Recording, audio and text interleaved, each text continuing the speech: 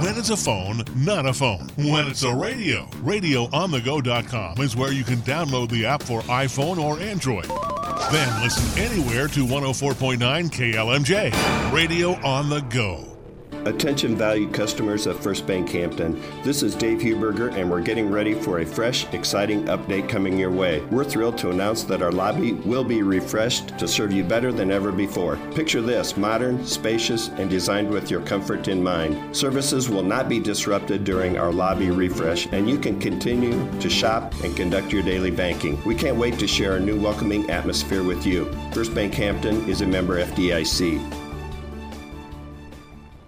Welcome to the First Bank Hampton Newsmaker program. Newsmaker is an informative local broadcast presented Monday through Friday on 104.9 KLMJ, with interviews available in their entirety online at radioonthego.com. Each day, newsmakers from Hampton, Franklin County, and around the broadcast area visit with Radio on the Go about events, meetings, public policy, and issues affecting our area. And now, here's today's Newsmaker program presented by First Bank Hampton, home of Nest Egg. Today's guests on the Radio on the Go Newsmaker program are Doreen Peterson, Barry Johnson, and Teresa Fielding, Harriman Nielson board members. What we're going to talk about is the 20th Annual Harriman Nielson Fall Festival this Sunday from 1 to 4 p.m.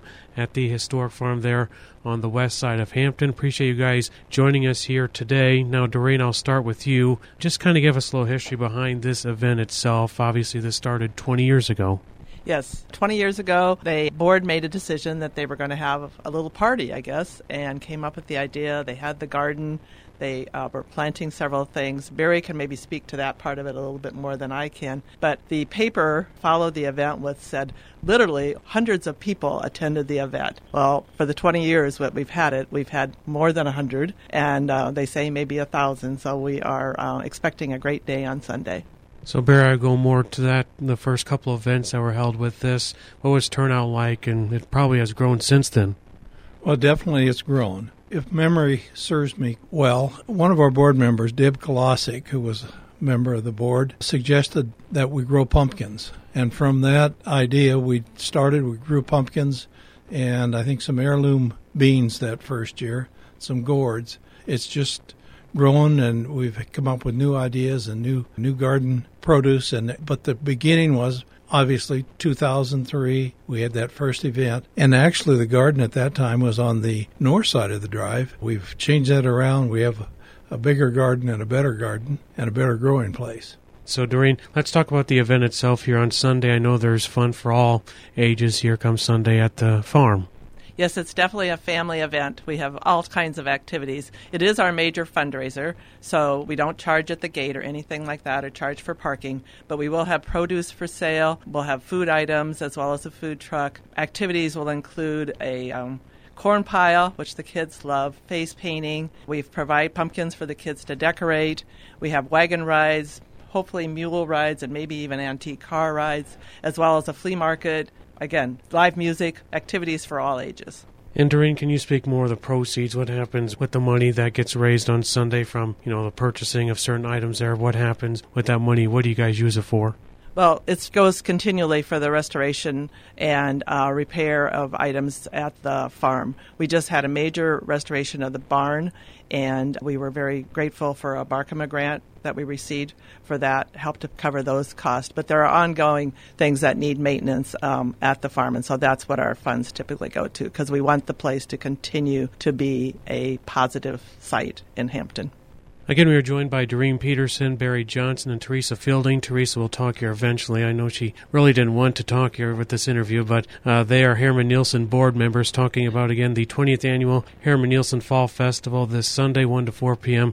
at the Historic Farm on Highway 3 West here in Hampton. Now, Barry, obviously there's a lot of things that need to be happening beforehand. You're looking for volunteers for Saturday with the setup.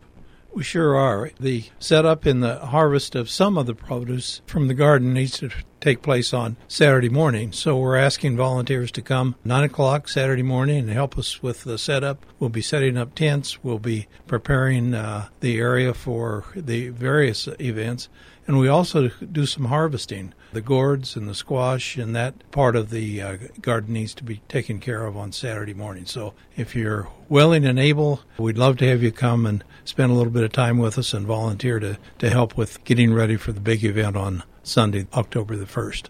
If someone wants to volunteer, do they just show up, or do you need to know about that, Barry?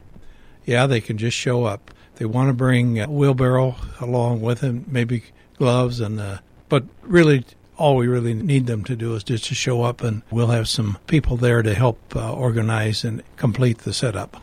Now, you don't need to bring your fall coat. It looks like it's going to be in the 80s this weekend, so you should be fine in that regard. Now, Teresa, I will throw it to you finally. You mentioned pumpkins will be there, gourds and all that stuff. Will be available in that regard, to kind of decorate your house to take home and that stuff like that.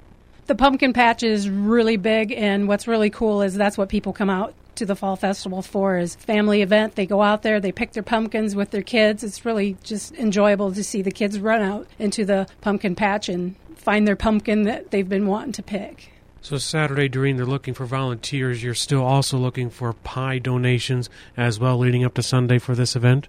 Yes, we serve food in the barn, and our menu consists of brats, hot dogs, and then all over the years, we started it with a pie contest one year, and then we sold the slices of pies. So the next year we asked for donations.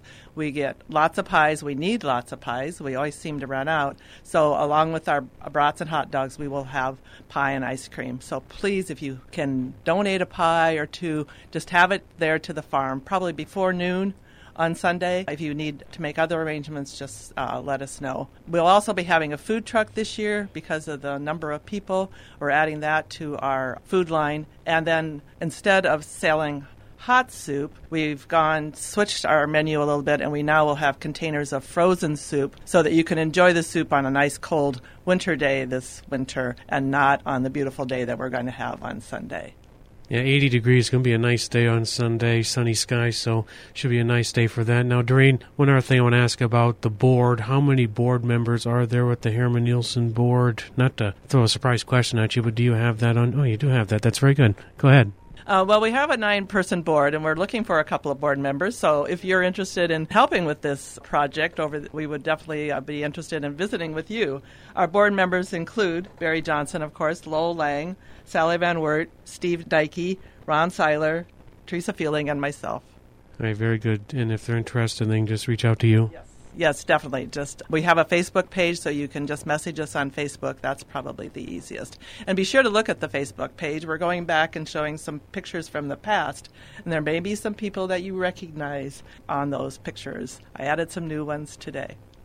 All right, very good. Again, we are joined by Doreen Peterson, Barry Johnson, Teresa Fielding, talking about the Harriman Nielson Fall Festival this Sunday at the Historic Farm on the west side of Hampton, the 20th annual Fall Festival. Of course, there's frozen beans to sell there. They got a food truck coming there, a lot of activities for the kids. And before we let you guys go, anything else you'd like to add here, Doreen, Barry, or Teresa? Barry.